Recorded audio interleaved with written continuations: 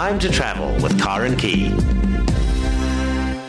And a very good evening to you, and welcome to this week's edition of Time to Travel. On the show this evening, I'll be chatting with food blogger Anel Potgieter about some of the fabulous markets she's discovered around the country. Raylene Rourke of the Johannesburg Global Shapers community will be on the line, and we'll be chatting about their partnership with an innovative young South African tourism-based startup called Josie 2.0. British Airways chef Mark Tazioli will be on the line from London, and we'll be chatting about what it takes to feed us when we're flying. And then I'll be joined in studio by Barbara Lenhart, founder of Opulent Living, and on the line by Chef George Jardine, and we'll be chatting about the upcoming Chefs Who Share the Art of Giving charity event. Well, that's the lineup for this evening. I do hope you'll stay with me and enjoy the show here on SAFM. Time to travel with Karen Key. On the line now, would you believe, is Mark Tazioli. He's a British Airways chef in London, but we're going to be talking about the introduction of the Flying Gourmet Burgers. It's on the bistro menu in the first class cabin of British Airways. And Mark, good evening. Welcome to the show. Good evening, Karen. Nice to speak to you. So this is a whole new departure for British Airways. Well, yes, burgers have made such a big splash lately, especially in London.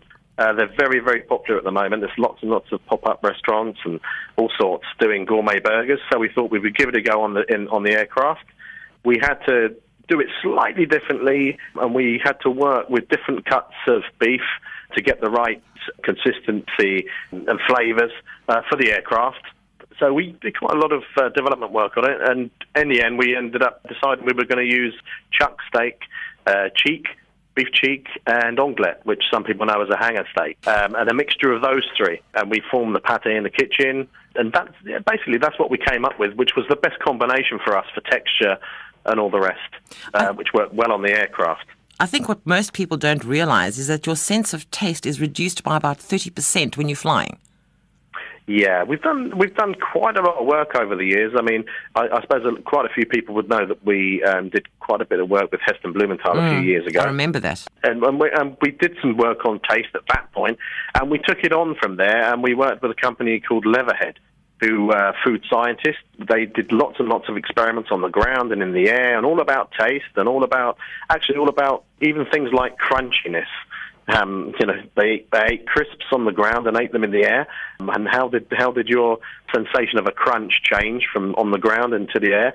But yeah, basically, for most people, not everybody, but most people, around 30%, you lose the ability to taste at altitude. And that's all to do, with things like the lack of moisture, the background noise, the pressure, and all of these have an effect on the taste buds. So that's why we have to, develop recipes which are slightly different for eating at altitude rather than on the ground. I remember a number of years ago, and it wasn't on British Airways, let me say that up front, when I flew somewhere, and I still, to this day, can't quite figure out if I had the chicken or the fish. I still don't know what it was I had, because it could have been either one. Now, it wasn't British Airways, but, obviously they hadn't taken the trouble to decide that, you taste things differently when you're flying. So, as I said, I'm not sure what it was I ate that day, but if I flew first class in British Airways, I'm sure going to be able to know what I'm eating. So, Mark, tell me, what exactly are these burgers that we could be getting on British Airways? What do they consist of? I mean, you mentioned what meat you're using, but are they just the regular burgers? What are you adding to them? What can we expect? Okay. Well, what we did, as I mentioned before, we took three types of different cuts of beef, and we experimented a lot around different cuts of beef and the way that they are minced, basically, and what texture, how fine we mince it, how fine we don't mince it, to create the right texture and flavour, and the right combination of meat and fat, because you need a little bit of fat in there to give you that flavour, keep it moist. You might not know, but we have to cook everything on the ground. So it's heated, it's reheated in the air, and basically we also have to be very careful about what temperatures we cook food to, and we have to cook the food to a certain temperature to make it safe always. And it's very, very, very strict on that. So we have to work around all these considerations when we're designing something, and that's why we took the three cuts that I mentioned, because actually they worked well for us. And so part of the development team, I work with a group of chefs, development chefs at our kitchens in London, and one of the guys had previous experience in the USA, so he was very, very good at helping us develop this right texture. It took us a while to get there, So we develop the texture from there, and then we've added things like, yes, we add chopped onions, a little bit of chopped garlic, some herbs, and all these things go in to improve the flavour at altitude. We don't use a lot of salt in our food. We definitely keep below the recommended daily limits for salt. We then developed a brioche bun to go with it. We tried all sorts of buns, but the best one for us was a brioche. It looked best, it tasted best, and it held up best in the air, and it didn't dry out too much, and that's because of the butter content in that. And then we've got a combination of garnishes that we use. So we've got all sorts of salads that are going to go with it, and relishes and sauces and all sorts. And basically, we'll change those from month to month as we go along. And I think we got the burger on the menu probably for the next 3 months, and we'll see how it goes. But so far, the feedback's been good. People like it. It's a bit different for first, and it's just a nice snack for people to have. They can have it as a snack. They can have it as a main course.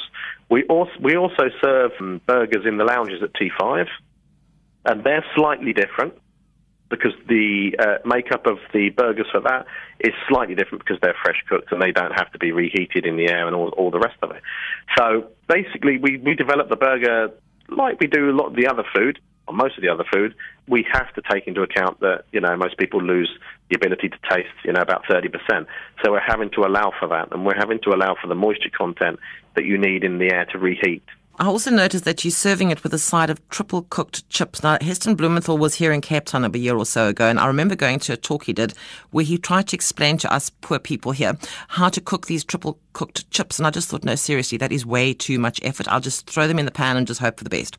But the way he does these triple cooked chips, I mean, they sound like I could live on these things forever. They just sounded delicious. Yeah, so what we have to do is we triple cook them because we still want that nice crunch to a chip in the air, which is difficult to achieve, very, very difficult to achieve. And the only way you can achieve that is triple cooking it. And the way we do that is basically we blanch them. So we blanch them in oil, so in a deep fat fryer at a lower temperature. So we're actually cooking the chips at that point. But we're not really browning them. We're not finishing them off at that point.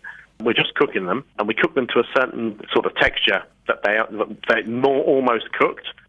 We take them out, and then the next stage, we turn the fryers up, and we cook them at a hotter temperature, and we get some colour on them, and they start to become fully cooked at that stage, and we get the colour on them, and after that, we drain. Obviously, between each stage, we drain them off, and then the third stage is we turn the fryers right up.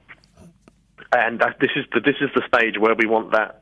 We really want to create that crunch and the texture and the colour.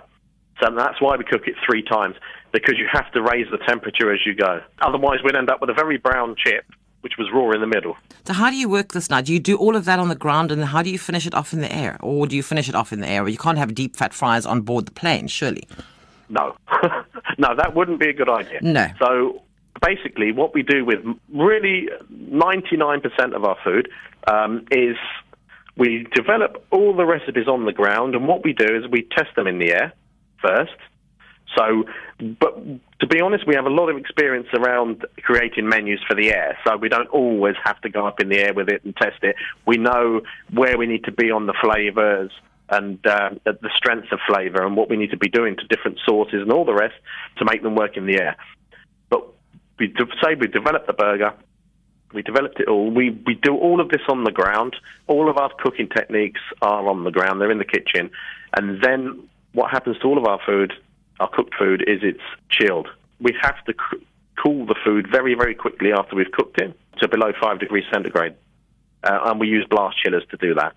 So we blast chill everything. Once it's been blast chilled, it's all then put into a dish or a tray or whatever we're going to do. In the case of the burger, it's put into a foil tray in little compartments, and everything has its own compartment. And the instructions are on there as well for the crew, how to heat it. And we also have a little book we do for each menu called a chef's chat, which shows the crew how to heat it up, the right temperature on which ovens, because we've got different ovens on the aircraft. It also lists all the allergens which are in any meal. And it has pictures as well to show them how to present it. So the crew get this little kit of the burger and all the rest that goes with it, put the bits that need to go in the oven, and leave the other bits out, hopefully.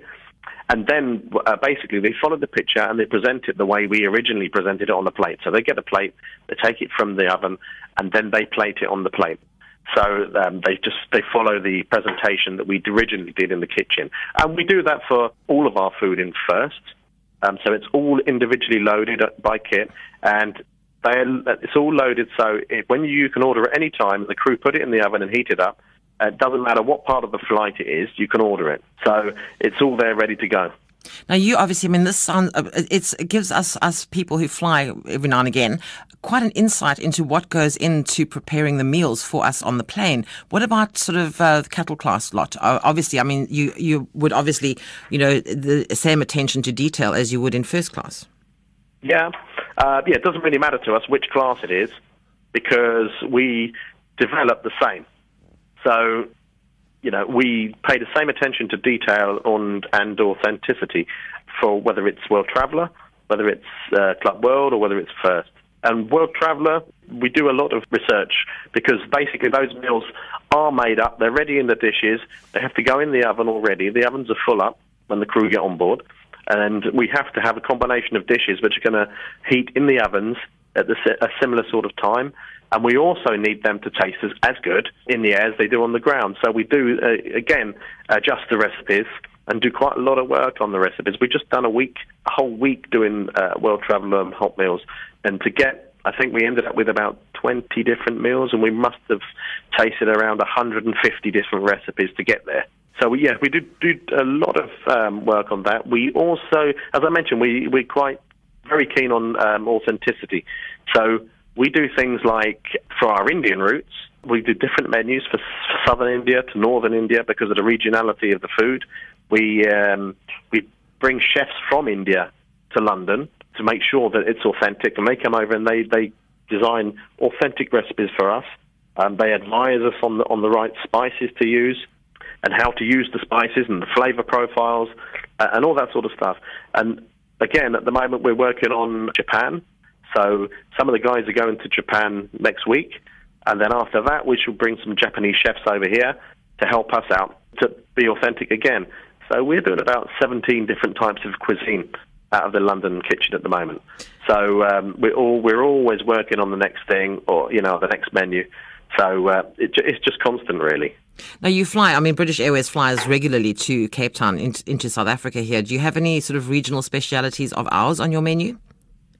We do. We basically, the way we work is we do regional specialities out of the station that we're flying out of. So say out of Cape Town, we would do a couple of regional specialities on the menu out of there. And we have, let's have a look. I'm just looking at some of the menus out of Cape Town. So, we've got a fillet of maize-fed Karoo beef. Oh, yes. With Shiraz wine jus. So that's one of the things. Normally on every menu there's a little bit of provenance, if you like, from where we're coming from. And it depends where we're coming from. But certainly South Africa provides us with a good choice. So we actually on first there, we're using a nice pinotage sauce. So there's all sorts of bits on the menu from South Africa, which we try to get in as much as we can. So obviously sometimes depends if we can get hold of the items in enough volume. Out of London, we concentrate on British provenance. So the menus to South Africa out of London would be more featuring British beef, British corn-fed chicken, all this sort of stuff. And we try to get as much of that in as possible. We do quite often go with all British cheeses, but to be honest, at the moment I've put a couple of French ones into first, because actually they're such good cheeses that we don't want to ignore them, and they're only across the channel, so they're fairly local to us, if you like. But we concentrate on using a lot of good ingredients from wherever we come from, and we do try to be as local as possible.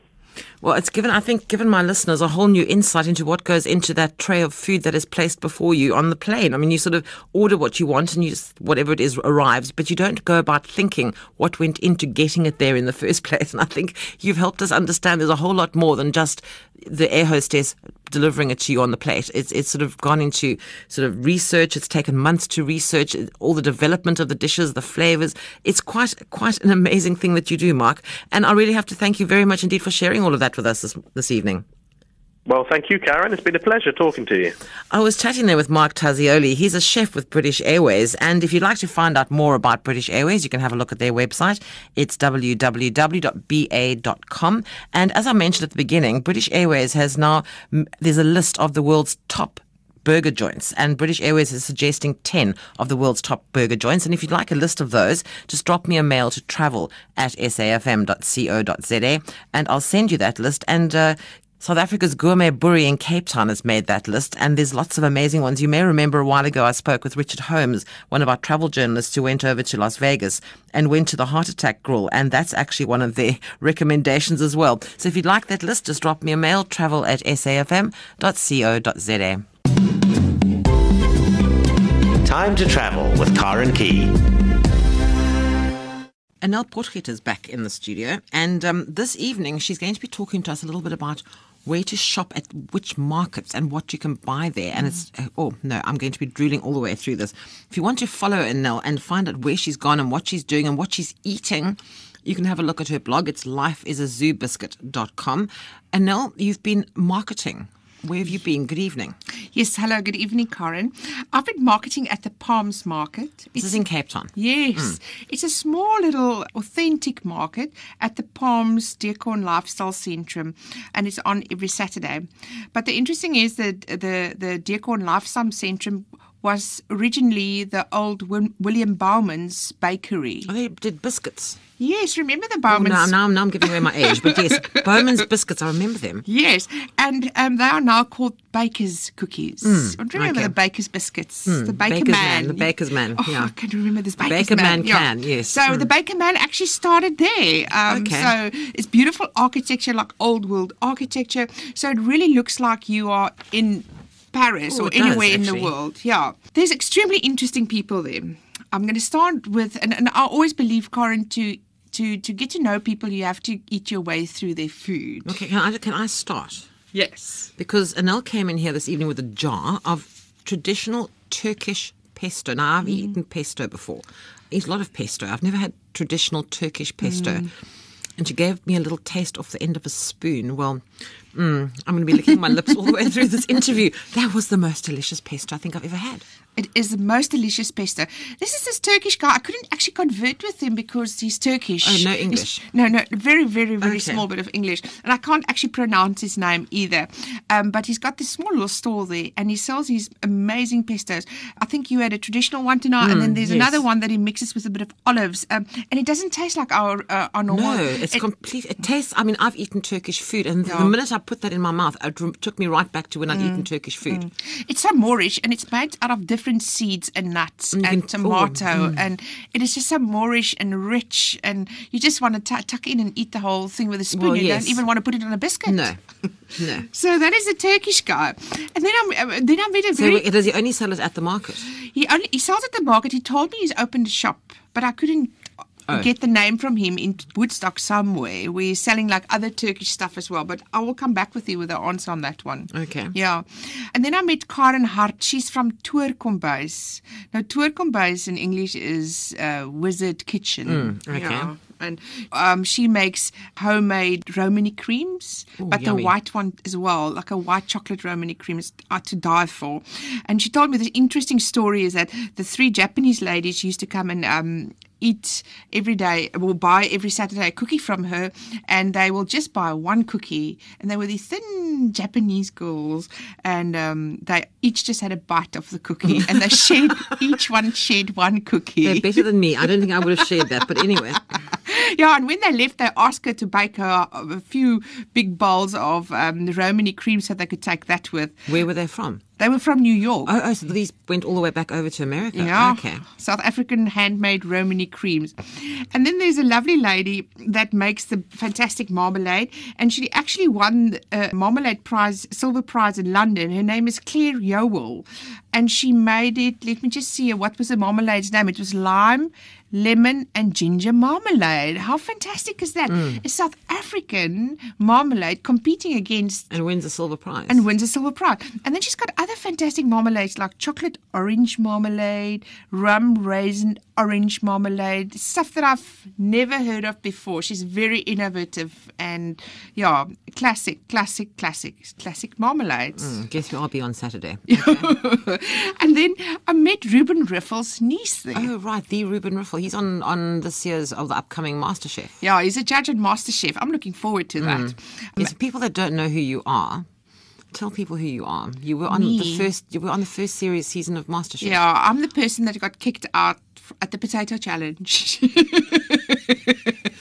And the life as a Zoo Biscuit was because you went home and sulked and ate Zoo Biscuits for a month. Exactly. That's how I got to Zoo Biscuit. And I just couldn't believe that I'm out on a potato, and I didn't touch potatoes for about 6 months. I didn't want to see just to spite them. That was it. Now. No, Okay. I was distraught and devastated. Well, I'm glad you're here. Well, Sarita Riffle makes the most amazing vet cooker with mince and with cheese. And then she makes her own preserve, like kumquat preserves and strawberry preserve. It is just delicious and to die for. Obviously runs in the family, this cooking thing. Yeah, very much in the family, yeah. And she's from Franschhoek. And then another meal that I love eating there is Isabella Niau. She's actually the coordinator of the market. Is a quiches. Karen, you have never tasted a quiche till you've tasted Isabella's quiches. I get this, they sell it in this big fat slices, and I just tuck in there and I eat the whole thing. So what sort of quiches now? Oh gosh, it's like bacon and mushroom and leek quiches. It is just to die for. I've never tasted a quiche so creamy and rich like that. You are just so full afterwards. And then I always take a big slice with home for next day breakfast as well. I don't stop there. I don't stop there. Okay. And then there's another lovely lady called Lona. She's got a little stall with a very interesting girl called Lucy. Lucy is from England. She's been here for about, I think, 4 or 5 years. And they had stalls opposite each other. Lona is Afrikaans and Lucy is British. So they just decided to make a stall together. So they've got their own little, they call it Lucy's Tea Garden. So Lucy does a traditional scone and tea, while Lona makes cook sisters. Okay. So they are Afrikaans and then this English-British girl. And I think it's a lovely story that these two met at the market and decided to combine their little stalls at the market. And they're so much fun and laughs. And yeah, you can linger on at their little table for quite a while. Very interesting. There's also some sisters that are doing something. What is the story with them? Yeah, there's 3 sisters that's making delicious sauces, and they call themselves Easy Peasy, and they make delicious sauces as well as malva puddings that you can buy there frozen, and you can take them home and just warm them up in your microwave. Nice. They're lovely, I must say. Now, these 3 sisters decided to do this when the one sister was getting fed up with her husband that was playing golf on Saturdays, and she was getting bored. You see how innovative we can get when your husband irritates you, huh, Karen? Oh, gosh, what can we do? Yeah, So they made sauce. So they make these delicious sauces. And then as well, every Saturday there's live music at this market. They've got wonderful music there. They've got Indian delights and Indian little rappers there. They've got fresh mushrooms from Darling. You know, the one thing I can say about this market, it's not overpriced. I bought this big, beautiful bag of mushrooms for 30 Rand. Well, that's not bad. Not bad at all. And it's like the oyster pink, the oyster white, the shiitakes. It is just fantastic. It's not overpriced. And another thing is they've got parking, 300 parking spaces for free. And you don't have to pay, and it's undercover, especially in wintertime now. You know, you can just pop in and no problem.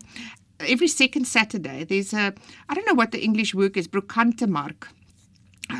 It's like they do in the French platteland, where they sell out of boots these old, not artifacts, old things like linen and porcelain and LP records and stuff. And I bought the most beautiful, like 1950s, 60s handbag there, like a little pillbox handbag there. So you find all these little gems in these places.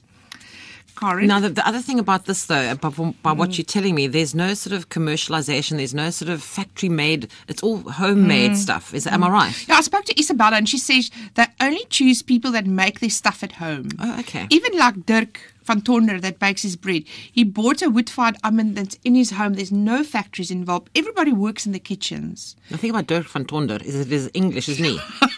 He's very English. His father was a van Tonder, but he told me that his father passed away a long time ago, so he is like completely English, like a With a name like Dirk van Tonder.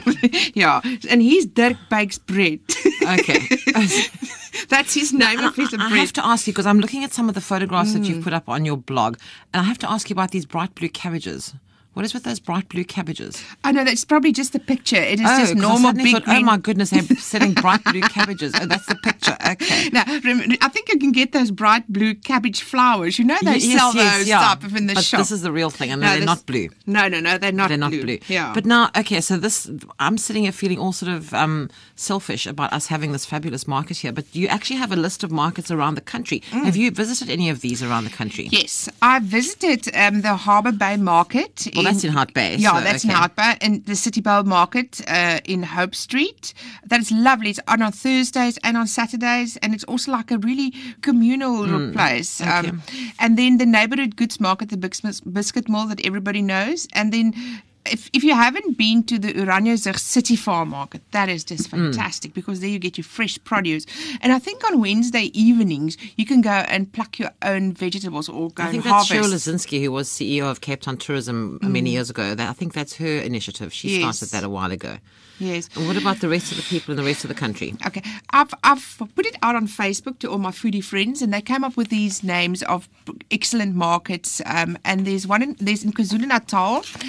They said the Shongweni Farmers and Craft Market, and then the Food Market in Durban North. In Gauteng, I've been to the Pretoria Boeremark. That's excellent. Then they've also suggested Greenland Goods Market, Fourways Farmers Market, Neighbour Goods Market, and Josie Food Market. And down in Bloemfontein, it's a Volksblad, Kos en Kunstmark at the Botanical Gardens. So that's the food and art market, basically. Yeah, but they focus on food and art. Food and art is a very interesting subject. I still want to touch on that one day, especially for tourists. I visited a few places in Stellenbosch this weekend with a few food and art when they combine the two. It's also an interesting subject. Well, you'll have to come and tell us about food and art. I don't think, and we often talk about food and wine. I don't think we often talk about food and art. They go hand in hand together, actually. Food and art. Yeah. Well, you're going to have to come and educate me on food and art. Okay. Right. So now that you've got us all drooling, but at least we weren't selfish enough just to tell people about the Cape Town ones where we are. We've given them some tips about ones around the country. I'll put that list of markets around the country on the Facebook page. It's Travel on SAFM. Have a look there and they'll be there if you're wanting to go and find out where to go and buy some delicious goodies. But Anel, thank you once again very much for joining us on the show and look forward to another sort of venture into the food world. Thank you so much. I was chatting there with Anel Potgieter, and if you'd like to follow her on her blog, it's lifeisazooBiscuit.com, and you heard about why that is that, because she was very upset, and so she ate zoo biscuits for a whole month, and then decided all her life consisted of was zoo biscuits. So her blog is lifeisazooBiscuit.com, but go and have a look. There's some wonderful stuff on there, as well as some fantastic photographs. So go and have a look. And Anel has promised to come back and tell us all about food and art next time for tourists. Sounds interesting, so we look very forward to that. But in the meantime, have a look at the blog, lifeisazooBiscuit.com. Time to travel with Karen Key. The Grant charity event that last year raised 1.2 million rand for youth development is back on the 11th of September and promises this year to deliver not only even more culinary artistry than last year, but also a rare opportunity to get up close and personal with some absolute heroes of the food scene locally and from around the world. And this, I believe, is the brainchild of the founder of Opulent Living magazine, Barbara Lenhard, who joins us this evening. Barbara, good evening. Welcome to the show. Good evening. So this brainwave of yours, this is the second year you're going to be doing it now. Where did it come from? Oh, Karen, that's a beautiful question and a great story. We shot 12 of the top chefs in 2012 for the magazine, actually. And in November 2012, I attended a beautiful function in the Winelands. And two of the top chefs, actually Bertus Basson and Rudy Liebenberg, joined me for that evening. And we chatted and they said, can't you come up with any kind of crazy idea where you actually involve us as chefs in a beautiful event? And I think in November 2012, I really went to bed at 1 o'clock in the morning. And that was the moment I thought, okay, we have to bring something on the map of top cuisine, youth development, charity, black tie, and that's how it all started. And then it really went on and on. And it tells it all from the name. It's called Chefs Who Share the Art of Giving. And that is really what it's all about, is that these chefs are giving back. I mean, a lot of them are very successful. They are the top of their field. I mean, and this year, as I mentioned, you're bringing in international chefs. This has a lot of credibility, something like this, where you are managing to attract the top names in the industry. Yeah, no, it's absolutely true. Last year, on the 5th of September 2013, Chefs Who Share the Art of Giving took place for the first time in the City Hall. And we actually wanted to do it with about 7 chefs and asking them to cook always for a very limited amount of people, because you can cater the 5-star cuisine only really for a few people. So I think at the end we had 9 chefs early 2013. And then I thought, okay, 9 chefs, that doesn't work out 7 teams. So we thought, okay, let's upgrade it to 14 chefs. And they all jumped on board. And I mean, we really have the top names. And this is really the level where I say the Eat Out Award top chefs in the country and the people who really make a difference in the food industry. But luckily, with a charity event like that, they also make a big change in the sense that we really raise big money. So last year we had duos of chefs, which was already very unique. And this year, with the crazy idea of some people and with the amazing support of Swiss International Airlines, we fly in 7 Michelin star chefs from Germany and Austria. And this year, we're not going to have duos. We're actually going to have trios, and we pair them up each with a dedicated sommelier. So 4 top industry leaders will cater always for 36 people each. So that's the little bit the concept. That's incredible. And I mean, some of the names, I mean, I've seen the list of some of these chefs. I mean, this is the creme de la creme of the culinary world, I mean, that you are bringing together for an event like this. And it's so nice that these are not people that have asked to come. You have invited them. You've chosen these chefs. Yes, absolutely. We really choose wisely. And I mean, you work with some of the chefs who have been part of the concept, and you actually ask and you say, is that the level? Is that the league? And is that the personality? I mean, we've got wonderful chefs, but I believe that chefs we chose last year, and I mean, we would have loved to do it again with the same chefs, but I mean, they're all very involved in a lot of projects, charity, and also in their own industry and in their own work and success. So some of them are not going to be able to do this year because they are in, I think one of them is in London, the other one is actually doing an amazing project in Kenya, and I hope that person can travel. But I mean, it's really something where I say we choose wisely. We ask them, we propose, would you like to be part of Chefs Who Share the Art of Giving? And I'd like to mention, they all work for free. And this is for me probably the biggest thank you, what I'd like to say on that moment, because they put their time, their energy, and it's a huge logistic and a lot of time, energy, and the setup and the choosing the menus and the pairing wines. So everybody works quite a bit on that from the hours, and they all work for free. And this is really something what I think is amazing. You've upped the number of chefs this year, so I'm assuming the number of guests that will be able to attend has also increased, hopefully, which means that the size of the donation you'll be able to make will be bigger as well. We couldn't make the numbers of guests bigger simply because of the venue. We are hosting it again, like last year, in the Grand Dame, the City Hall in Cape Town. And unfortunately, even I can't move walls, which I would like to Barbara, do. Really? No, I'd love to do, because Karen, honestly, we announced the ticket sales for Chefs Who Share this year in the early days of July. We've been sold out in 4 working days. That's incredible. Honestly, and I'm so proud. And I don't know if I'm allowed to say how much we charge per ticket. We charge 3,000 rand per person. I think that's quite a figure which not everybody is willing to pay for a beautiful dinner. But we will have an auction like last year. We managed to secure incredible art, incredible experiences. We will have an auction book printed for the night like we did last year, but we will also have the auction book online. So please, if anybody would like to be a telephone bidder or even with emails, please contact us. There's an email address which we use. It's tickets@chefswhoshare.com. Please, everybody's welcome, and we just want to raise more than last year, and I'm very positive that we're going to achieve that result. And the charities that you're supporting this year? It's again like last year. We said never change a winning team. And if I may just step a little bit to the back, without Mercedes-Benz, and I mentioned Swiss, without Mercedes-Benz, last year the event would have never taken place. This year it's again Mercedes-Benz. We have got another supporting partner, which is Deutsche Bank, and Swiss, as I mentioned, the flights. So I'm very grateful that we say it's a 100% charity event, because we are backed up from the costs for that whole operation by our presenting partners. And the charity organizations like last year is Med Charity, led by François Pinard, and L'Oreal Sport for Good Foundation. So both charities, youth development, one by education and the other one via sport. But you've also included this year the Veggie Box initiative, which is rather fun. I love that you come back to that because that's very dear to me. The Veggie Boxes has been part of the concept already last year. But we said people get invited or people pay 3,000 Rand or even a sponsor invites somebody like Karen Barber. You sit there and you actually don't contribute personally to this event, to the result. So we thought we must come up with something which is a little bit an initiative which we actually took further since last year. The Veggie Boxes where we say people can donate 1,000 Rand. Visually, not visually, but I mean the Veggie Boxes, so that we put this on a different account. And last year we managed to raise 80,000 Rand additionally on that night, which we gave to the Amy Beale Foundation. So this year again, I hope that the auctioneer or one of the top MCs will make the comment to say, please, everybody stand up. And only the people who now sit down don't support the Veggie Box initiative. Yeah, I'd like to make a little bit of fun. Your two MCs this year, Jeremy Mansfield and Jerry Rancelli, Elsden, great big names in the industry. So you've really got the top, as I mentioned earlier, the creme de la creme of everything. Oh, Karen, listen, you are the best ambassador for the event already.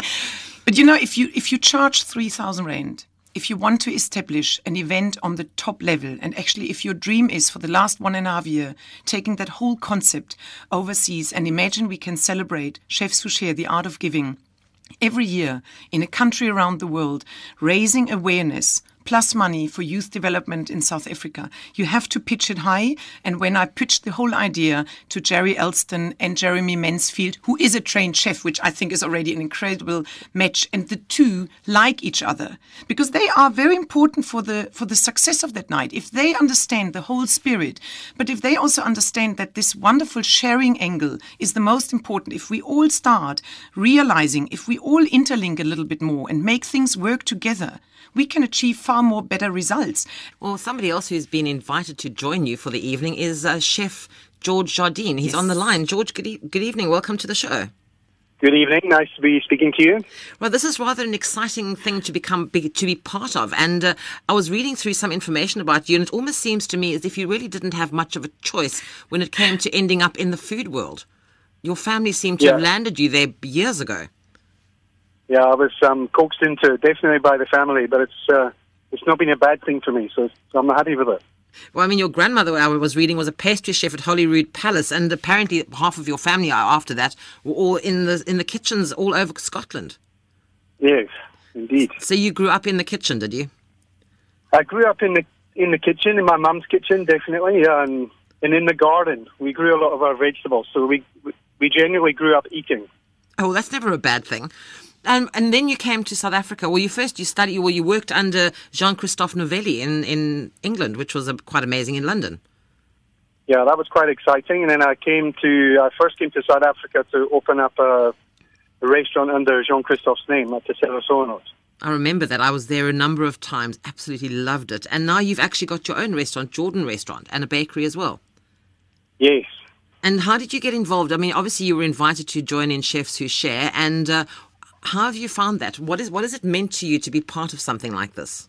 Well, I mean, it's always nice to, being a chef or a restaurateur, you're in a fortunate position to be able to facilitate things like this or to help. So, it's always good for us to get involved. Many of the other top chefs there, it's definitely a bit of a joy for us back of house. What does it mean to you to actually be able to give back, though? I mean, it's all exciting to be part of all of this with all the other guys that are coming out and all these international Michelin star chefs who will be joining you here in Cape Town. It must be an amazing feeling to feel that you're actually making a difference. Yeah, it's definitely a tremendous pleasure for us to give back in any way we can. And definitely through winter, a lot of the chefs are involved in different programs, and I think generally chefs seem to be pretty giving people. And what is on the cards? Have you worked out the menus yet? Have you started developing all of those yet? I mean, what are you planning for this year? Just give us some tips if you've done something, just to tantalize us, to make us all start drooling now. Okay, so we've got our German chef involved, and he's doing our first course. He's doing a tuna tartare with a baked egg. PJ Vares is doing our starter. He's doing a nice soup with Jerusalem artichokes. My main course is going to be smoked and roasted Dharma lamb, beautiful young spring carrots, and then we're all coming together for the big finale with chocolate. So it's very much of a team effort. I mean, I was just talking earlier now to Barbara, and she was saying that, they're working in trios this year for the first time, and it's rather exciting that you'll be able to sort of bounce off each other and sort of, work together as a team. That's the main part. Yeah, I mean, it's last year we were couples in the kitchen. It was a lot easier to coordinate. There's definitely been a few areas lost in translation by email, but definitely we're there now. The menu looks good. It's not about the individual chefs and the sommeliers and the guests. South Africa brings something like that on the map. And I know that we can take it further. And I believe one day we're going to fly with 7 South African top hero chefs who have been part of that concept. And George, I'm extremely grateful because you have been one of the chefs already last year. And I know one day, and hopefully already 2015, we're going to take it overseas and we fly and cook in Europe.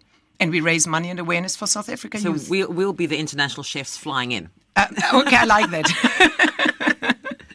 This is an amazing initiative. And Barbara, it's something that can actually just go on and on and on because, it will never get stale. I hope so. And I don't think it actually really gets stale, like you say. And if I see already what developed from last year to this year, the hype, the energy, the people who really want to be part of this is just incredible. And I'm just the most grateful, the most appreciative person because, it's a team effort. But I say somebody just needs to be a little bit the crazy person who develops the idea.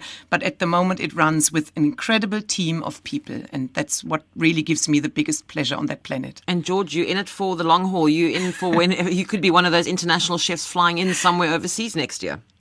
Yeah, that sounds nice, but I don't know. I think for me, being in South Africa is the best place to be. So I don't know. Oh, we like you very much, If George. I'll be flying. I'm scared of flying. I love you too, George, but you will be part of it. And I will not let you out of South Africa, but just for 2 days cooking somewhere in London or in New York. Can you imagine? You can just go Yeah, and can you imagine? Oh, it will be absolutely fantastic. Well, I wish you all a wonderful event on the 11th of September. Unfortunately, for anyone sitting out there now who thought, oh, gosh, that sounds really great, I'm so sorry, but the tickets have been sold out. Next year, maybe. Next year. But please, I really mean it. We had a cancellation of 4 tickets last week, and I already had the possibility to sell them on. The email address, tickets@chefswhoshare.com. Please email us.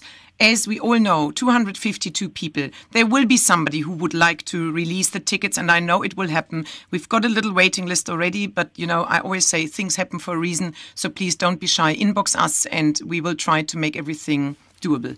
And the Veggie Box Initiative, how do people go about getting involved with that? Thanks for asking, Karen. There is a website which is dedicated to the whole event, and it's www.chefswhoshare.com. The Veggie Box Initiative is on there. There is a link to click through, and people can donate 1,000 Rand if they want, and we put it up, and we raise this money on a separate account, so that's not going to be mixed with the auction and the ticket sales.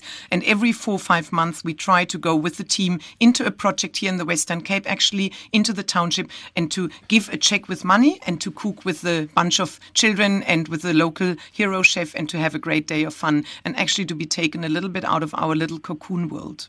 And as Barbara said, 100% of all money donated for this event goes to charity. There's no administrative costs because that's all being covered by their sponsors. Absolutely. Every single cent you donate for this will go into youth development, be it in with the MAD Foundation, which is the one run by Francois Pinard, or otherwise the Laureus Sport for Good Foundation. The MAD charity, by the way, stands for Make a Difference. So you will be making a huge difference if you get involved with this. And of course, the Veggie Box Initiative is something else. Just go to the website. It's chefswhoshare.com. Or if you think you might like a ticket, there might be a cancellation, you might just be lucky. You can go to tickets@chefswhoshare.com, or please call our office on 021 433 1699. I really say that's the easiest, and please mention that you would like to request for a ticket. As I said, I know even in a week before the event, people will have something on, so please just feel free to call. Well, as I said, it sounds like once again a fabulous initiative, and we're hoping you'll beat your 1.2 million from last year. That would be amazing. I'm dying to hear about it. I will chat with you afterwards and find out how that went. Barbara, thank you very much indeed for joining us. And George, thank you very much indeed for joining us, and have a fabulous night cooking for all those lucky people. Thank you. Thank you. Really, a pleasure. I was chatting there with Barbara Leonard. She's the founder of Opulent Living magazine, and also with George Jardine. He's a chef of note here in South Africa. He's one of the participants in this year's event, the Chefs Who Share, The Art of Giving. It's happening on the 11th of September, and as we stand at the moment, all the tickets are sold out. But as Barbara said, there might be somebody who might just decide, they can't make it on the night. So if you want to be put on the list, you can call them 021 433 1699 or tickets@chefswhoshare.com. And also, if you want to get involved with the Veggie Box initiative, that is just chefswhoshare.com, and you'll be able to click through onto that and make a donation there if you'd like to. Time to travel with Karen Key. Well, here's something new coming up for all of you living in Jozi. There's something called Jozi 2.0. It's coming up on the weekend of the 6th and the 7th of September, and it's a community tourism project, which is this Jozi 2.0, but it's in collaboration. It's working in partnership with the Johannesburg Global Shapers community. And from that community, I'm joined this evening by Raylene Rourke. Raylene, good evening. Welcome to the show. Thank you. Thank you. Thanks for having me. So before we get to Jozi 2.0, tell me a little bit about Johannesburg Global Shapers community. Who are you and what do you do? So the Global Shapers community is, it's a city hub. There's over 350 hubs around the world. And it really is a group of young people who sit in a space and do stuff, make some sort of a local impact. So do projects in their communities to move the community forward. So in this case, our community is Johannesburg, and we run all kinds of projects, from tourism to kind of leadership projects with other young people. Now, you've teamed up, or you are working in partnership with Jozi 2.0, and this is a community tourism project. Right. So Jozi 2.0 is actually the project's name. The organization we've collaborated with is Tour 2.0, and they're doing some incredible work already in the city on inner city tours, and using stories of young people in the city and converting them into commercial tours. So as a Shapers community, we've collaborated with them on 3 of their tours to celebrate the Tourism Month now in September. And we'll be just showcasing and helping them showcase some of these tours, getting some media coverage, getting some corporates involved so people can start to see a different side of Johannesburg and not necessarily go to the same old places. But how do we start telling different, fresh stories about inner city and what's happening? And there's no better way than doing it in tourism. So what's happening on the weekend of the 6th and the 7th of September? Obviously, I mean, people can book to do this, but Right. tell us a little bit about what's happening over that weekend, what people can actually go and do. Over that weekend, we singled out 3 different tours. Saturday, the 6th of September, there's 2 tours taking place that people can get involved. One of them is a walking tour in Fordsburg, and that's a 2-hour tour where you'll kind of go into the flea markets and the markets of Fordsburg, and we've got a really cool tour operator who will sort of show us around that area and the magic in that area. And then after that, also on Saturday, there's Yeovil African Culinary Tour, and that's a 4-hour tour from 12 o'clock to 4 o'clock. And people can go onto the website to get more information and book their tickets. Otherwise, I'll give my details as well. On Sunday, the 7th of September, we're doing a jazz tour of Alexandra. So in the community of Alexandra, we've got jazz musicians and quite a lot of local talent and a little bit of a history tour in that space. And that's starting from I'd say 1:30. Everybody's meeting at the Marlborough station, so Gautrain station, and then the tour starts at 2 to about 6 o'clock or whenever you'd like to leave. Now, this is what's happening over that particular weekend, but what else do they offer? Do they offer stuff year-round? I mean, can you do tours that they Yes. all the time? Yes, so you can get tours all year round, and even getting out of Johannesburg. So I know they've got one in Cullinan as well, and I know they've got stuff like bird watching in Soweto. I know they've got the Kliptown Cycle Tour. I know they've got quite a few different other tours. But our collaboration for this weekend in celebration of Tourism Month will be around those 3 tours. And we'd love as many people, bloggers, anybody to, just get involved and just share the story, tweet and Facebook, and to share different experiences in Johannesburg. But this sounds now, Raylene, exactly what it is that the Global Shapers get involved with, looking for new, innovative ideas from entrepreneurs in Joburg. Yes. So the Global Shapers, yes. So we've got no restriction on how we can get in what projects we get involved in. It's just about elevating young people in our community. So some of our other projects are around writing a book on the perspective of young people on different topics. Some of our other projects are about meeting the leaders. So, not so long ago, we met former President Kgalema Motlanthe, where we had an opportunity to talk to him and ask him all kinds of questions. And it was the Global Shapers that then created that opportunity for it to happen. So I'm taking lead on just one of the many projects, and it's around tourism. So what else is on the cards? Have you got anything else going for Tourism Month there, Raylene? Or is just the Josie 2.0? So I think the team at Tour 2.0 might have a few things going on. For us, it's just this, and hoping we can get the conversation keep on going throughout the month. But this will be the only activation for now. But it's great, because I would imagine something like what you're doing with the Shapers, the community, it's very much younger people. And that's what we're needing to do, is to excite the younger people to get involved in their local communities, to talk about what they do, where they live. And because that is what the tourists are looking for now. And people coming in, is that they're looking for that experience. They're not just wanting to go and see the mountains and the sea and the whales and the whatever. Exactly. They're looking for that personal experience. And this seems to be what you're offering them. Exactly. And you know what? Every single one of the tours are based on a personal story of a young person. So we're not only building young entrepreneurs and tour entrepreneurs, but we're also starting to give them an opportunity for new stories to come out. And, if a young person tells a story and we've been with Tour 2.0 are able to turn their story into a commercial tour, it's your legacy, or you're already starting to live your legacy while starting a small business. And these small businesses are impacting other people around them. So if there's a tour in Alex, for example, where you have your mom or other people in the community doing the catering for us, which is an incredible experience for an international traveler, but what a wonderful little business for that community at the same time. So it really is about personal stories and being able to share them in a commercial and fun way for other people who come into the city. Don't you just love the entrepreneurship and the enthusiasm of young people today? I mean, I get blown away every time I hear stories like this. And I think, gosh, sounds so fabulous. Thank you very much. No, it is fabulous, and it's growing from strength to strength. It's been going for about 2 years now, and we're hoping that with a project like this, more media impact and more people coming and booking these tours, these tour operators are just going to grow and be the next kind of tourist attraction for Johannesburg in South Africa. And as I always like to say on my shows, it's not just for the international tourists. We need to be tourists in our own cities, in our own country. Go and explore this. Our local people need to get out there and discover the most magnificent country they live in. So get out there. 100%. Go and explore the weekend of the 6th and the 7th of September. Some fabulous tours going on up in Josie.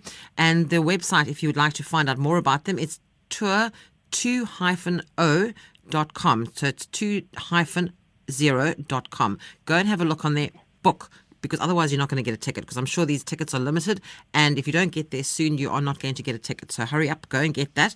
And Raylene, thank you so much for joining us, and good luck with Global Shapers. I'm sure we'll hear lots more from you about what you're doing there. Thanks for having us. Thanks so much for your time.